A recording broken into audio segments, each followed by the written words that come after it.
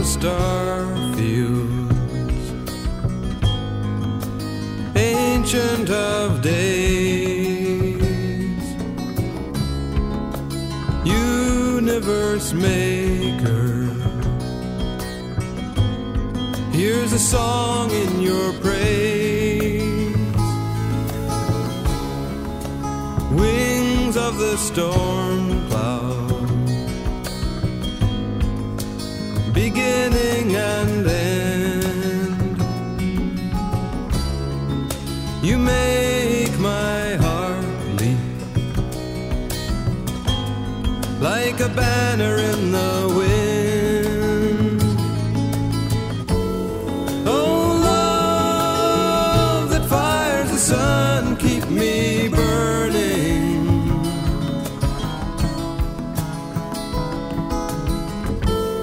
Oh, love that fires the sun, keep me burning.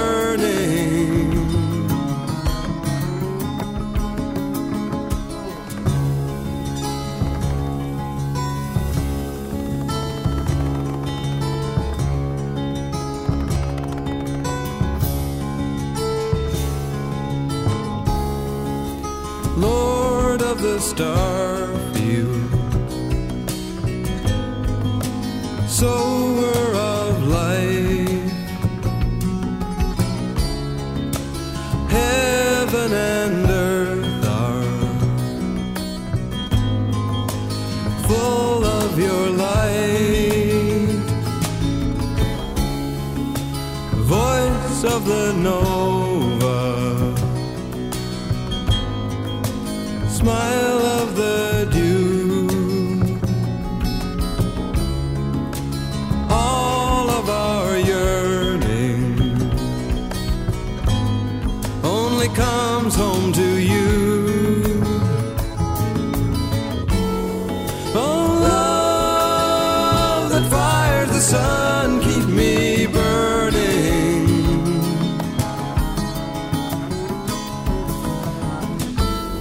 Oh, love that fires the sun, keep me burning.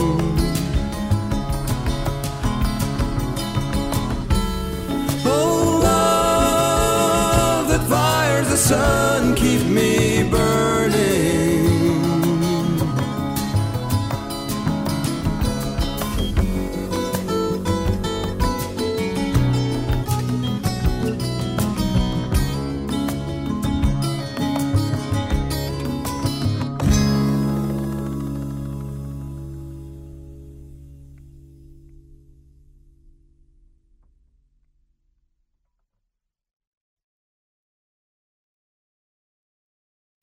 You're listening to Inkstuds on CITR 101.9 FM. My guest this week is Patrick Rosencrans, whose latest book is a biography of Rand Holmes called The Artist Himself. Rand Holmes holds a certain particular importance for what I do here, because to me, looking at his work, he is the quintessential Vancouver underground cartoonist. And so part of the reason I'm having Patrick on today is because on Saturday there is an art show at Lucky's Comics on August the 6th at 24th and Main. I don't know what time the opening is from. Probably 7 to 10, I'm figuring. Somewhere in there. But yeah, there'll be 7 to 10, Saturday night, Lucky's, August 6th. There we go. And hey, so I'm here. It's exciting to be on Inkstuds. Inkstuds is a big name these days. You've got a book out, you got hundreds of interviews. You're going to be a repository for the future. I hope so. It's astonishing when I see how much I've built up over the past several years. Astonishing and frightening. So what kind of stuff will we be seeing in the show? Well, Martha Holmes, his widow, and I have chosen 27 pieces to hang, and they include some of his comic strips, some of his Georgia Strait covers, the paintings he did in later years, and a number of surprises. Nice. 20 pieces in that small space. Yeah, it'll be, I think what they call that is a salon style? Crammed, I think is what we call it. Now, You get your money's worth, and it's free. It's money's worth and free, and maybe there'll be drinks to be had. Not saying for sure. What makes him quintessentially Vancouver? Why does this come up for me? What do you think? Well, Rand Holmes was a very contradictory sort of person. He was shy and retreating, but his comics were bold, and he would break laws and flaunt his habits and make fun of authority. So he was a contradiction. He had this terrific artistic quality, and yet he had this internal self-esteem problem where he often was in great depression about his work and his personality and his future. He was really a man of contradictions, but he was definitely Canada's most revolutionary cartoonist ever. Those are strong words. Ever. Hear that, Chester Brown? Well, Chester Brown is doing some interesting things, but, I don't ever see Chester Brown drawing the chief of police of Vancouver with a nightstick up his butt. Not yet. Not yet. Not yet. It was really neat reading the book and seeing all these different parts of Vancouver placed in there, and then looking at his comics, and I can tell exactly where his studio was because of the view from the window and what building it's looking at. Aren't a number of those brick buildings in Gastown torn down by now? Some of them are, but the building that he looks at in one photo, I know that building, so I can tell where he would have been. And I have a feeling that studio is probably still there. Uh-huh. The one where the Georgia Strait originally was. So, I have an amusing story about that building. In 1972 or 73, I was in correspondence with him, and I said, I'm going to come up to Canada to meet you. Can we talk? And I do an interview? He said, sure, come on up. So I drove up with my wife, and we showed up at the Georgia Strait office, and I said, I'm here to see Rand Holmes. And the guy behind the desk said, I'm sorry, I don't know where he is. And I said, well, he told me you would say that, but he knows I'm coming, so why don't you tell him I'm here? Oh, gee, I'm sorry, man, but we don't know where he is. It turned out all that time he was living up on the third floor of that building, but he just decided at the last minute to avoid me. And I found in his journal he did the same thing with other people. He was just very shy. Oh, there was this great little story you had in there of George Metzger would just go to visit him, would sit out on his back porch until Rand went in the kitchen and saw George sitting out there. Right, because he wouldn't answer the door. He kept his phone in the refrigerator where he wouldn't hear it if it rang. So that was how George managed to make contact with him. And Brent Boats, who was his roommate at that same place, said he hardly ever saw Rand, even though they shared the apartment. And the only time he knew Rand was home when he smelled cigar smoke. His fancy Cuban cigars? Yes, his Cuban cigars, the seconds, the ones he got from some connection there in that port city. No, I guess they're not illegal in Canada. They're just illegal in America, right? Yep. Yeah, you can, if you wanted to go to Cuba, it would probably make the most sense to come to Vancouver and travel from here if you decided that Cuba was a destination of interest for you. Well, even John Kennedy smoked Cuban cigars.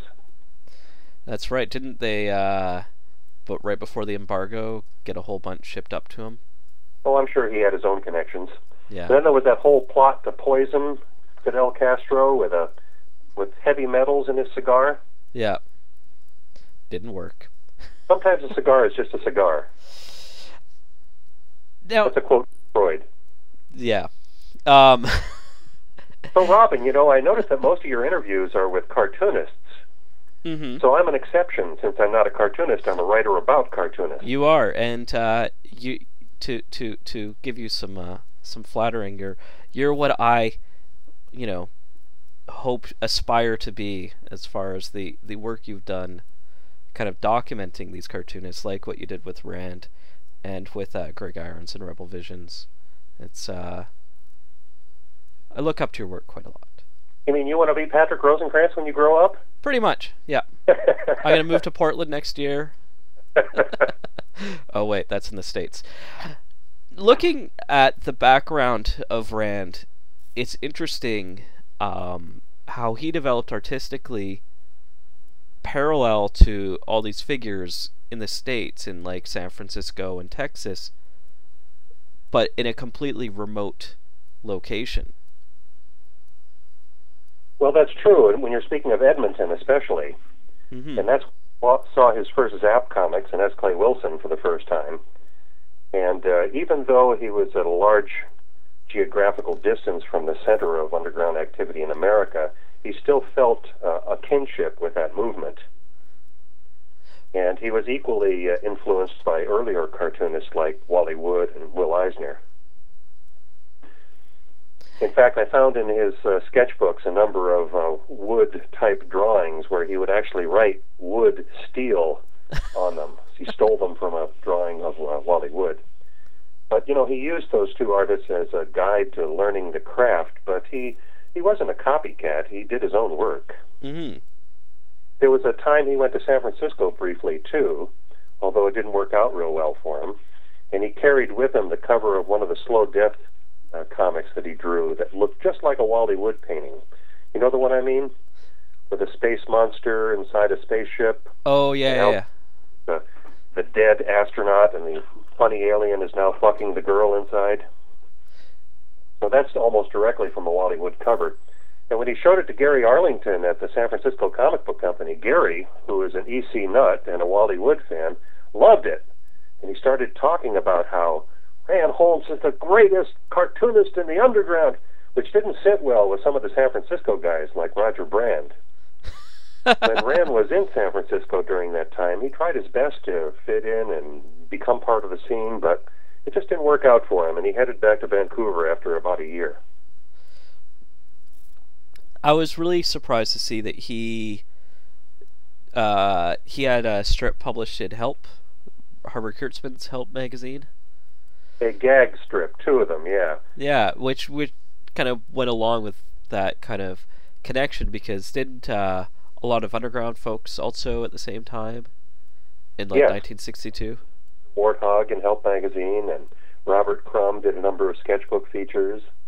So yes, Skip Williamson also had a cartoon in Harvey Crumb, the Kurtzman magazine. Kurtzman made a note on that page that if cartoonists want to send in their work, if he liked it, he would publish it and pay them the great sum of $10. So I know Rand had two of them in there, and I wasn't able to find the second one. It had something to do with Patrice Lumumba and politics in Africa, but I've never seen that one. If anybody out there has one, I'd love to see it. There we go. Post it online for us to see. I would love to see those Help magazines, but I guess they're pretty hard to come by and expensive.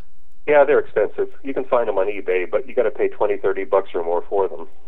There are also early appearances of a man named John Cleese was in some of those. That's right. I've heard of him. Later on with Monty Python, he appears in some of those funnies.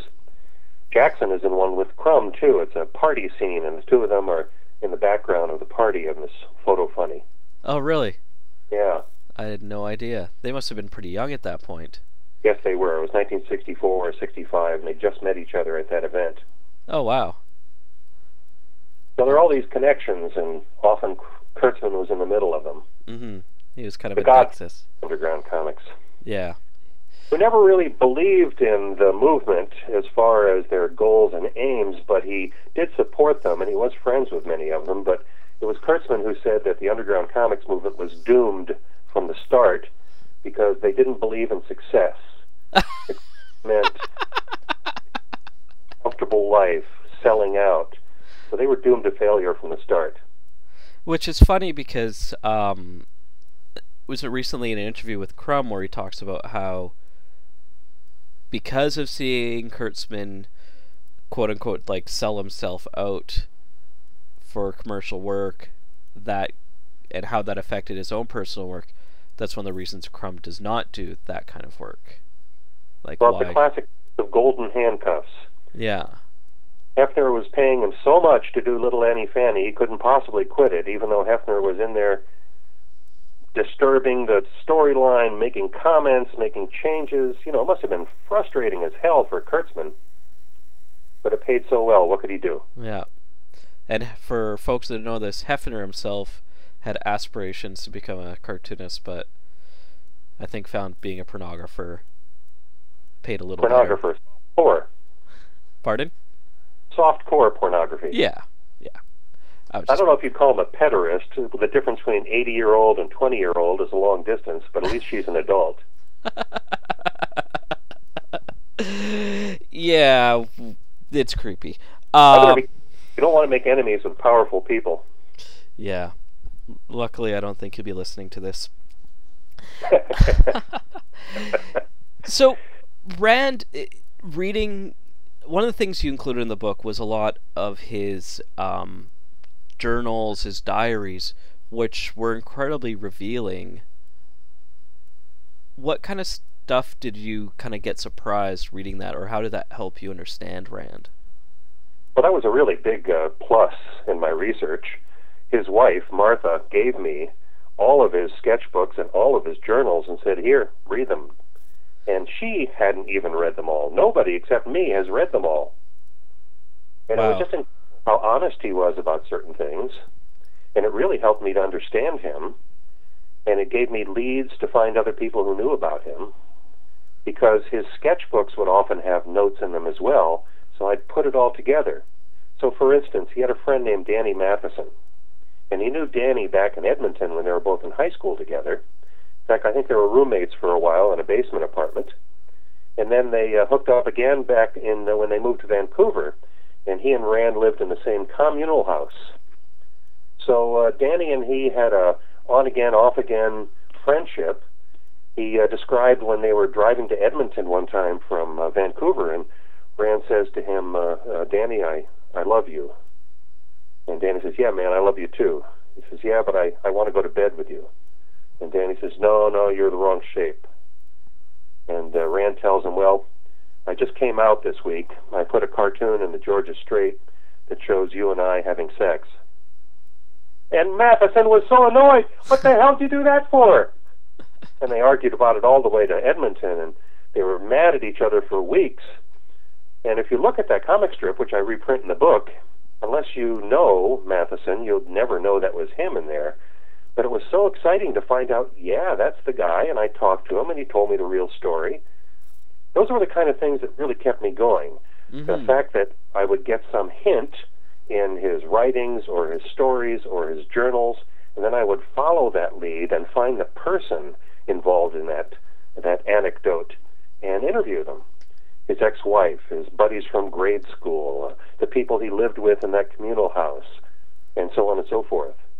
That was the real exciting part for me. It was a real detective job to find those things out. And because he was so private and he played things so close to the vest, whenever I found something new about him, it was really exciting for me. Oh, I didn't know he did that, or I didn't know he was there, or wow, he said that. Yeah, it was very interesting. Those journals were so revealing about him, and I don't think I could have captured the intimacy of the man without Martha having given me those source materials.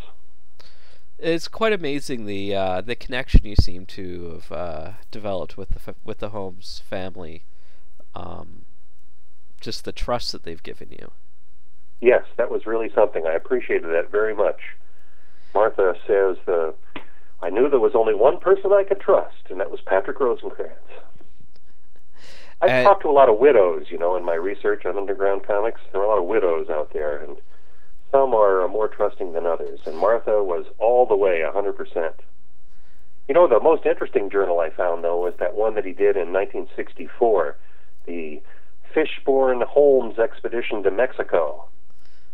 It was a travel log like On the Road by Jack Kerouac, where 16-year-old Rand Holmes and his buddy Fishborn decide to hitchhike to Mexico from Edmonton. Road, and they're making up these stories about being characters from Greenwich Village and all this stuff. And it takes them a long time just to get across the border into Montana. And they get there, and they're having no rides, and they're on the side of the road for hours, and at night they have no place to sleep, so they go to the police station. The police let them sleep in a jail cell. It was such a funny adventure. And the only way I found that was by calling a guy in Edmonton who was part of the hot rod scene when Rand was back there. And he had kept this little notebook that Rand left behind. And he didn't even mention it to me until my third phone call to him. And to me, that's a real treasure. Mm-hmm. You know the story I'm talking about? I don't remember. I think I remember a little bit of it in the book. Yeah, it's in the first chapter.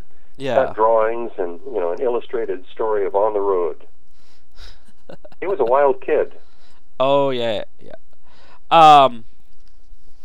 It's fascinating, like, Rand, the character, because there's so much, like, the artistry to who he is, and you really see it develop through the years, and you really kind of get into that fine-tuned essence of who he is. And I'm wondering about, how do you think that development from Rand the cartoonist went into Rand the painter? Well, he talks about painting much, much earlier in his career. In fact, he buys an easel and tries to do painting in plein air, as they say, out on the site. Even in the early 70s, he's got himself an easel and he's out painting in the public. But it really wasn't until he moved to Muscogee Island and in the early 1990s that he started doing it seriously. So he always wanted to be a painter, and he read a lot of biographies of painters, too. I think that's what he really wanted to be, but cartooning paid the bills, and cartooning was closer to his social conscience. Painter was sort of an ultimate goal of his. And those paintings he did, his intention was to submit them all to Juxtapose magazine. And that never happened, unfortunately. That was his dream there toward the end. And I talked to Robert Williams about it, who is an editor at Juxtapose, and he tried to help me get those things published, but it just didn't work out. Maybe sometime in the future they'll look at them again. Well, it's kind of ironic in a way, because you see a lot of cartoonists now that focus on painting instead of cartooning, because that's where the bills are paid. Yeah, there is that trend, and there is also the trend to use cartoon elements in oil paintings too. Mm-hmm. Like, I'm thinking like folks like Jim Woodring or Dave Cooper, right? Who come from these incredible comics and then just kind of go off into painting. And now Dave can do like a dozen paintings in a year, and he'll make more off that than he've ever made in all his comics. Right.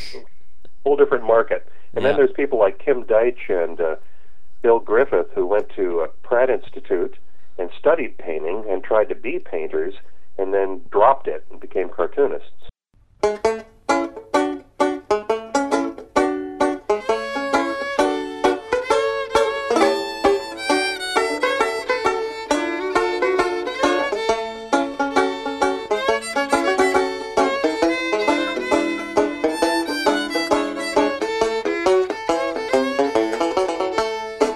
My girlfriend go over, but I sent her away, 'cause she almost knocked the supper off my TV tray. Bring a load of RC Cola, a TV dinner, a plate of Twinkies, and it takes a pink burrito for to keep me clean. TV dinner is the meal that I'm loving. Take off the foil, 30 minutes in the oven. Bring a load of RC Cola, a TV dinner, a plate of Twinkies, and it takes a pink burrito for to keep me clean. Don't like no carrots, can't stand no peas, but a pack of ding dong bring me down to my knees. Bring a load of RC Cola, a TV dinner, a plate of Twinkies, and it takes a pink burrito for to keep me clean.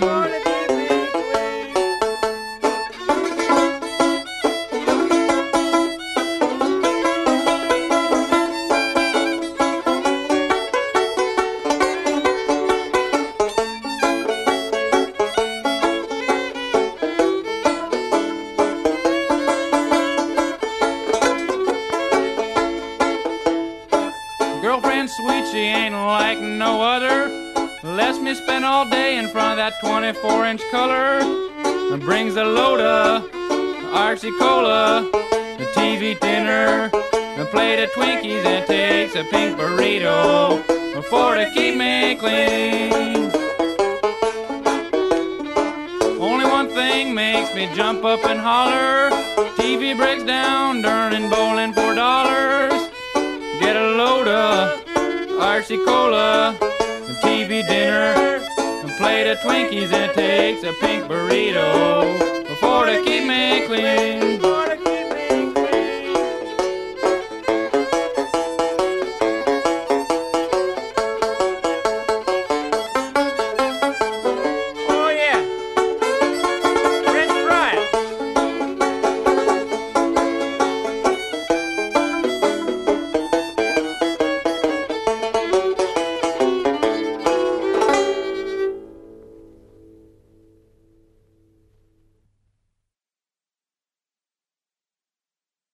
And we're back. This is Inkstuds on CITR 101.9 FM.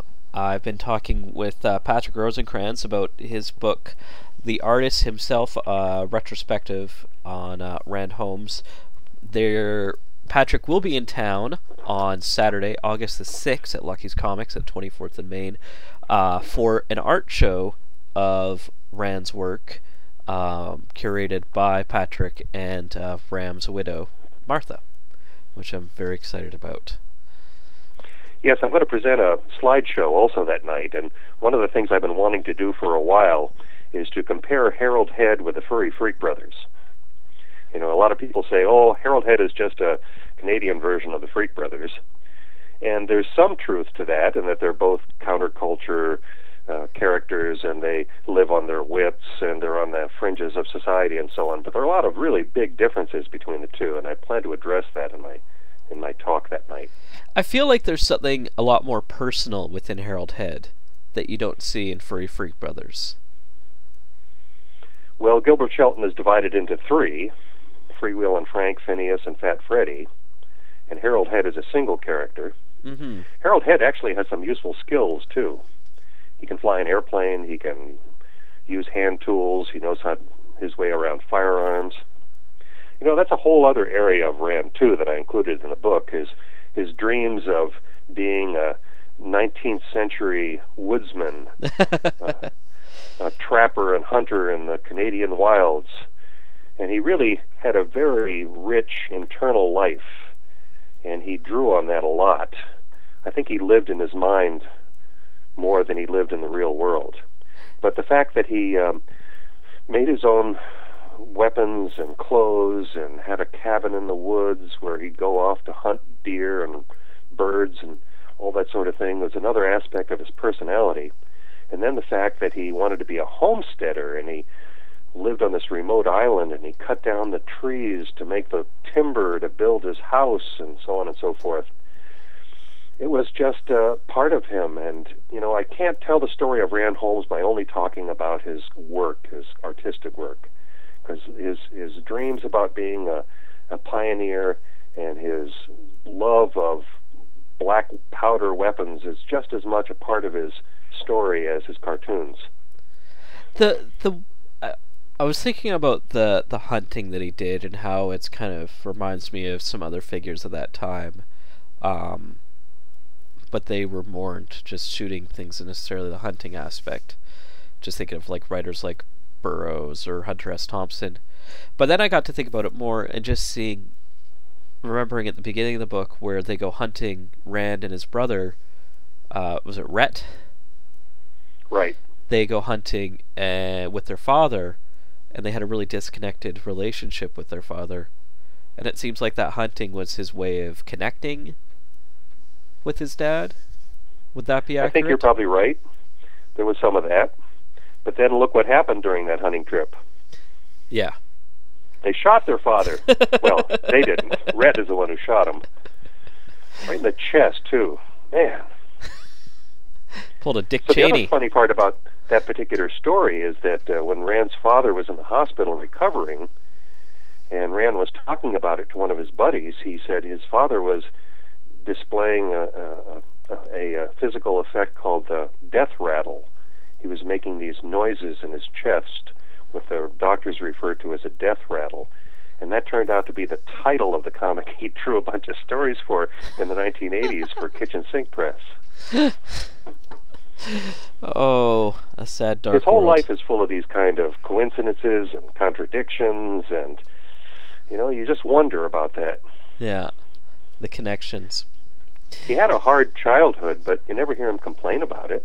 No. His mom had that debilitating disease, and his dad was distant, and he had an unhappy early marriage, and Edmonton was a nowheresville, and yet he never complains about it. His work is just straight-ahead adventures and excitement and humor. The one he came closest to autobiographical story, though, was The Artist Himself, which is one of my favorite pieces that he did, because he really reveals himself in there. If you look at some of the speech balloons, too, even the tiny ones with the small print, there are all sorts of hints of things that happen in there. There's one he talks about his permanent record in high school and his dad covering up some sex scandal back in Edmonton. And you wonder, what the heck was that about? There were a couple of stories about Rand I wasn't able to chase down that were like that. And he managed to keep a few secrets from me. It's hard to do when I'm on the trail.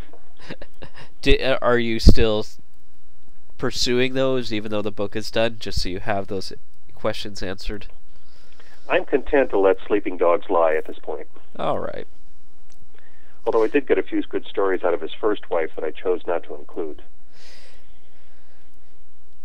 The paintings seem to go more into that less adventure and more just kind of bringing those unique qualities of his life up front, I guess. Especially with the allegorical usage. Yeah, I was going to say the same thing, the surrealistic aspects of them, and the fact that he didn't title a lot of them, and he wouldn't talk about them, he wouldn't interpret them. That, to me, is really interesting. Like that one painting he did that shows some kind of observatory, maybe on the moon, with scientists and two naked women who look like muses. What the heck is that all about? Oh, yeah. I mean, I saw his sketches for it, and I saw the reference photos he used for it, but I just don't know what it's about. And it's quite in every which way, it's an amazing painting, too. And there are things on the floor, all kinds of things written on the floor, zodiac symbols and whatnot. Everything. Yeah, I wish I could talk to him about those. Yep. It's like everything within a painting has a purpose or serves a purpose. Well, he wouldn't even talk about them with his wife or sons, so nobody can really know what he meant with them. Mm-hmm. And it was so frustrating for him, too, at the end, according to Martha, to be on that island, to produce these masterpieces, to have nobody see them, to have no way to get them off the island and into an art show somewhere. He was totally frustrated with that by the end of his life. At first he wanted to get away from it all and go someplace where nobody would bother him, but eventually, as an artist, he felt that loss, the loss of an audience, the loss of feedback. I think that was something real painful for him in his last few years. Well, and it seemed like life was getting more and more isolated as his sons were going to school and his family was off the island. Yep. Even his neighbors didn't know what he was doing. Yeah. He's definitely one of those tragic stories of underground cartoonists. Well, Rand is a very obscure character. Mm-hmm. And a lot of people are, hearing about him for the first time through this book. And the book isn't selling all that well because, nobody knows him. Nobody's trying to seek him out. Another book on Stan Lee or, Spider-Man or some of these other characters, they sell hundreds of thousands. But Rand Holmes is still working his way toward the sale of 2,000 copies. So I'm content with the fact that he was obscure. I chose him as my subject. I spent several years on research and writing. And the monetary rewards are small, but I got a lot out of just doing the project. My satisfaction came from making the book. And it's amazing to have all this information together on him, too. As well as being able to include all these great comics. One of my favorites is the Fog City Comics story with the rats. And Nip and Tuck in Animal Antics. Yeah. Or Anal Antics.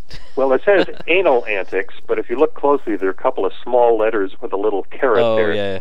So animal instead of anal. But Yeah. you can look at it either way, because they end up pulling a opium suppository out of some lady's butt.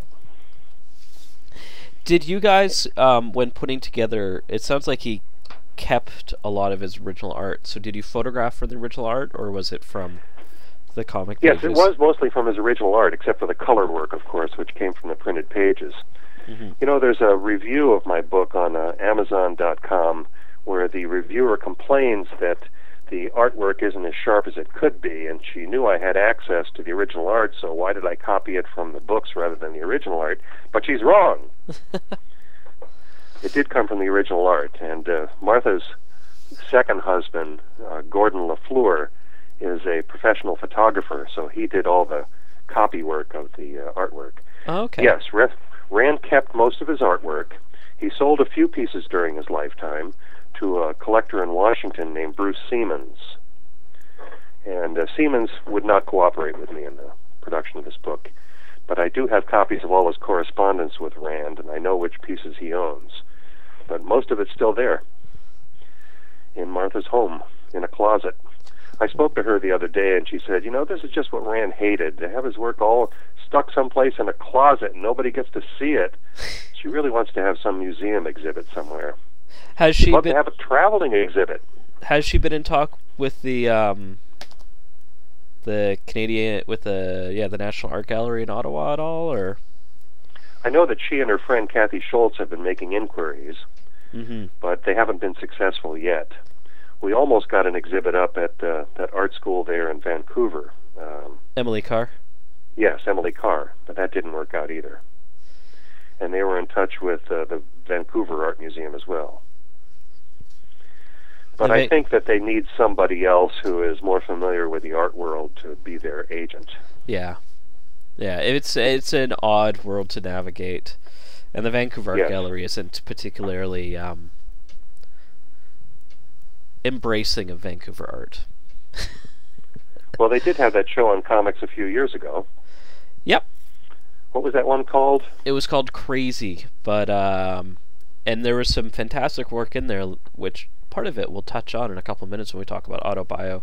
But as far as like Canadian cartoonists or Vancouver cartoonists, there was the only Vancouver artists in the whole show, because it was like comics, video games, animation, anime, manga, graphic novels, was Marv Newland was the only Vancouver person in the whole thing.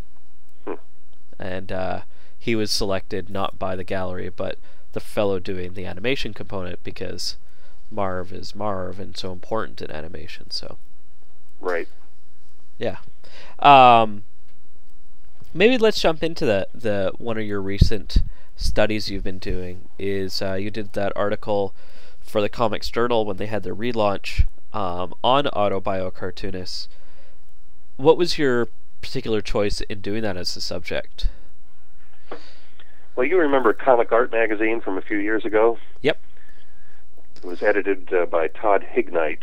It was a great magazine. It was Loved just it. beautifully done. And I did 3 articles for them, 5,000 to 7,000 words each.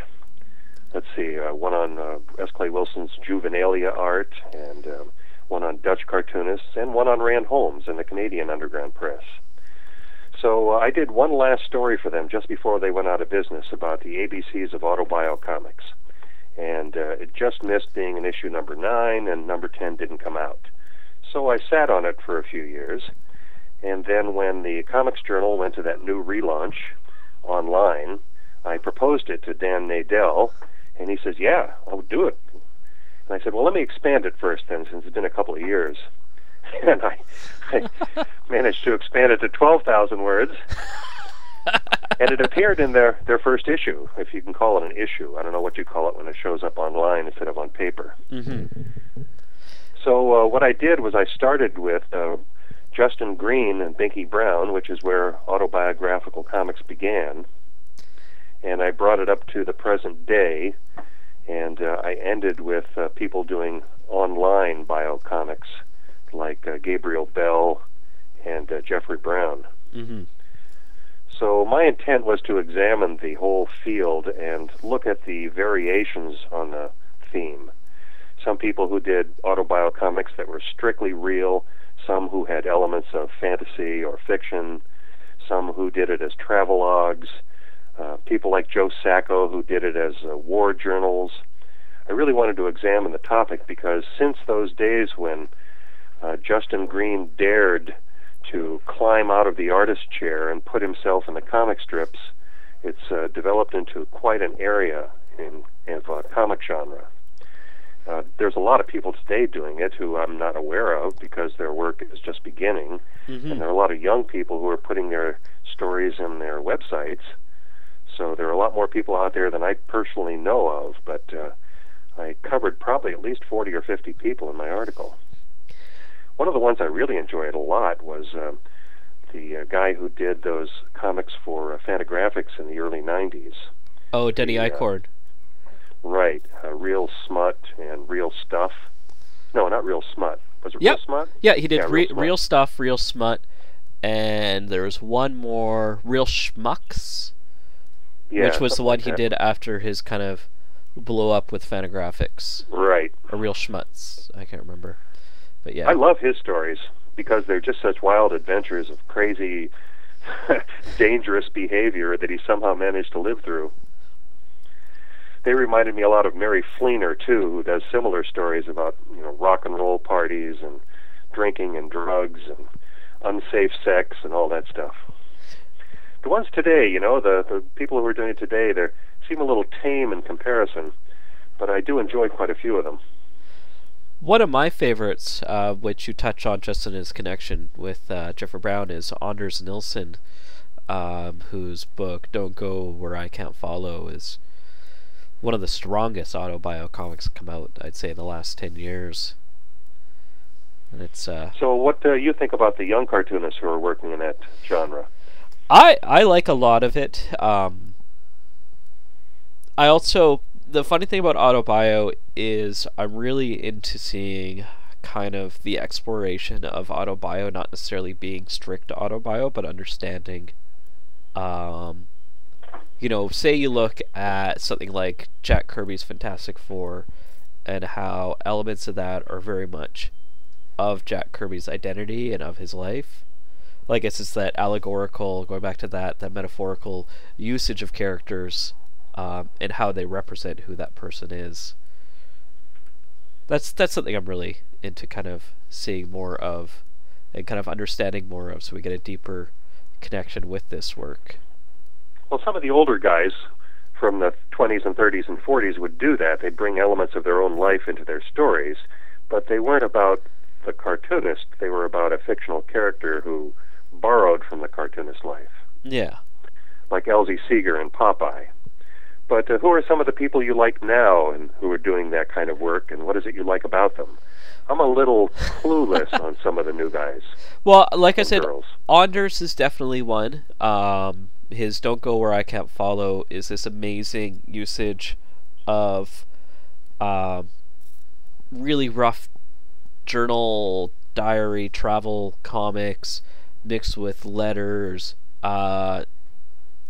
mixed with sketchbook drawings of his fiancée. It's all about when his fiancée died from cancer at a fairly young age. I think they were in their mid-20s. And it's incredibly heartbreaking. Heartbreaking in a way that it's really touching the way his work comes across. Like, it's not forced, it's not fake.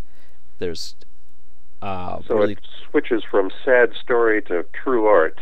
yeah. It's definitely like the art of the sad. No, I'm not going to say that. It's beautiful and wonderful, and I think he's one of my favorite folks right now. Well, you and I were both at Stumptown, Mhm. and there was a panel on autobiocomics, and I wasn't aware of any of those cartoonists' work except for Jeffrey Brown. There were 3 other people on the panel whose work I'd never seen, and yet they were recognized enough in the comics community to be asked to give a panel. Do you remember the other folks that were on it? I'd have to look that up.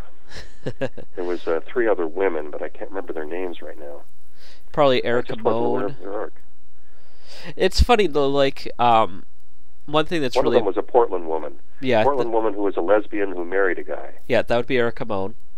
Right. A Then lot there was of a Asian girl.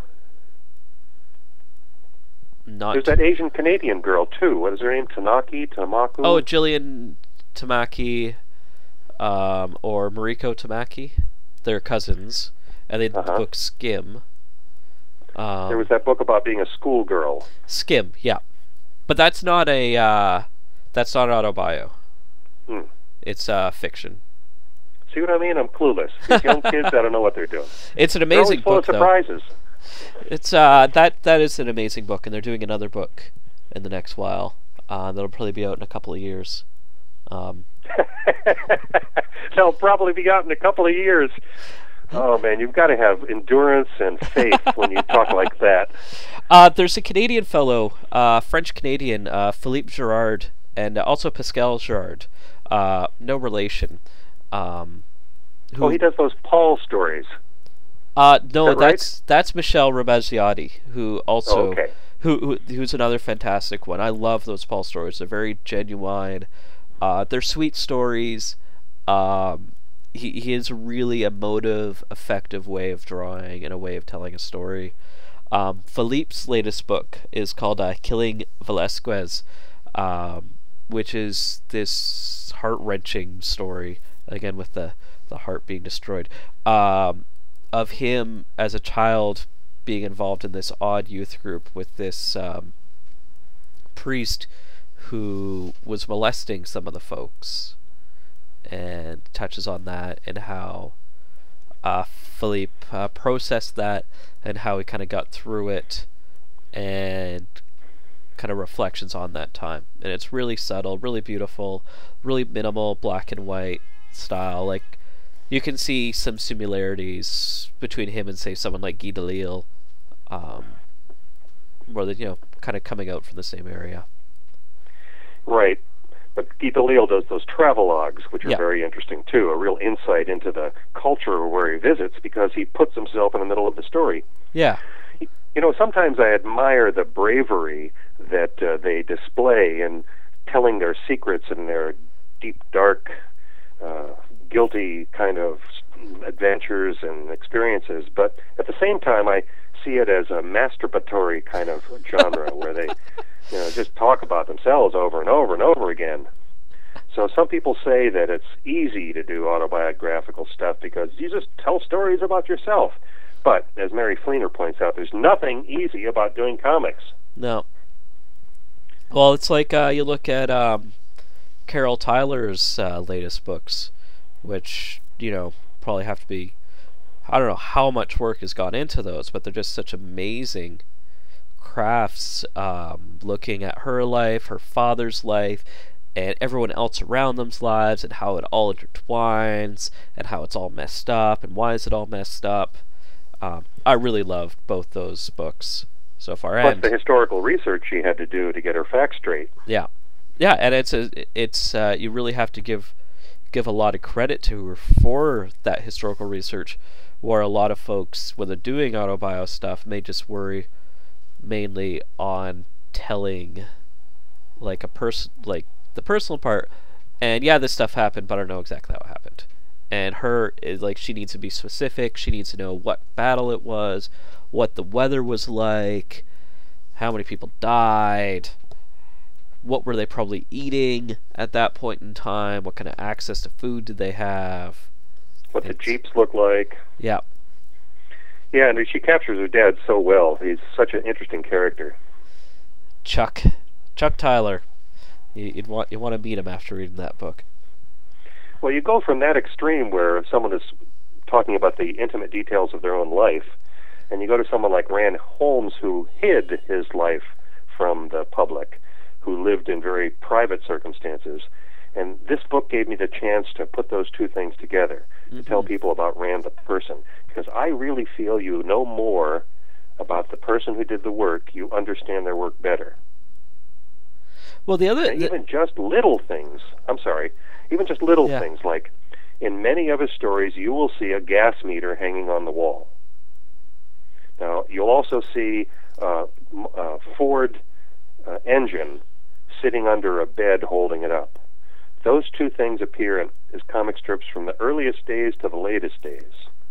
Now, what did those things mean to him? They were real things in his life, but why did he keep repeating them? And the more you understand about his life, the more you understand why those elements were important to him. I don't know how he would feel. He might be embarrassed by the book. Possibly. He might think, hey, this is nobody's business.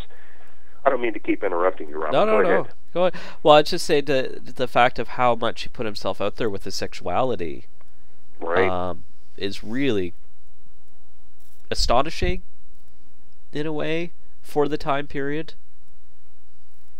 Especially the stuff in the Georgia Strait. You're telling a story about his friend, was it Danny Matheson?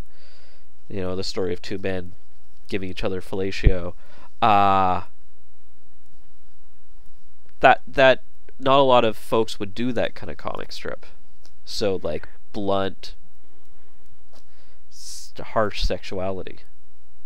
Well, it was funny because while the counterculture was full of all kinds of taboos being broken and freedom of expression, they still had reservations about homosexuality. In fact, when that comic strip appeared in the Georgia Strait, the printer insisted on blacking out most of it. Mm-hmm. And then it appeared in the Berkeley Barb, and they printed it without any censorship. And a lot of the people in the underground kind of reacted in an odd way to it, because the characters that you saw in the other people's comics were, caricatures of gays. Limp wrists, flamboyant, lisping, kind of prancing characters. And Rand was one of the few to show it like it was. And that made a lot of people nervous, even some of his colleagues. Mm-hmm. No, it's amazing. I really, that's one of the things I really kind of saw as like one of his stronger works. And then to read in his journal how he had encounters in gay bars and anonymous sex in bathrooms, and yet in his deathbed he decided that he was basically heterosexual. Yeah. That the homosexual thing was basically an experiment. I love the part in the book where he references going to the number 5 Orange and making eyes with another gentleman. That wouldn't happen. Well, you know now. that bar, huh? Yeah. Googly eyes. Yeah. Flirty eyes. It's a pretty notorious strip club. Huh. And Courtney Love even stripped there once, apparently. Oh, well, that's exciting. Yeah. Maybe when she was young. I wouldn't want to see it now. No, it was definitely many, many years ago. And his other story about some older guy trying to pick him up, and so he went into his nodding off junkie routine so the guy'd leave him alone. And his battle with food was another interesting part of his life. You know, the fact that he alternately starved and gorged himself. And counted his calories. Well, he did that back in Edmonton when he was a young man. He joined Weight Watchers and counted calories. That seems like such a strange thing for a man to do, but that's what he did. And you look at the photos of him, and you don't see why. Kind of pudgy. No, I didn't think he was. I thought he was fairly, most of the time, not. Well, look at his wedding picture again from his first wife. You'll see he's got a little weight on him. Yeah, he was definitely unhappy back in Edmonton. The town was too small for him. And, you know, people will criticize the fact that he left his wife and kids and went to the West Coast. But, that's how it was those days. You followed your dream. You went where the action was. You rejected all the middle-class values that say, oh, you have to stay with your wife until death do you part. And it was crude, and it was rude, and it was cruel, but he did it. It was also not unusual. There's other stories of other folks doing that. That's not unusual to hear about male cartoonists. Yeah, the whole fabric of society was breaking up. Yeah. We have just a little bit of time, and I just want to touch on the other article you told me you're working on about Roger Brant who is kind of a not talked about character, but really had a big role in the New York. He was in New York, right? Yeah, he started out as an assistant to a couple of overground cartoonists, Gil Kane, Wally Wood, and he learned anatomy, drawing anatomy that way. But when the East Village Other appeared and they started putting out the tabloid Gothic Blimpworks, he contributed some work to that, and that was his introduction to the underground. And then he got a job for the Chicago paper, drawing a strip called Estelle, I think it was, or Camille, about this sexually active woman. And then he and his wife, Michelle Brand, moved to San Francisco and got right involved with the underground. Mm-hmm. He edited the Tales of Sex and Death and some of the other books. But Roger is kind of obscure these days. It always surprises me when these underground cartoonists become unknowns. And I say, well, how did people forget about them? But Roger Brand was one of those. He falls in that category. Now, I started writing an article about him, and I was corresponding with Kim Deitch about it.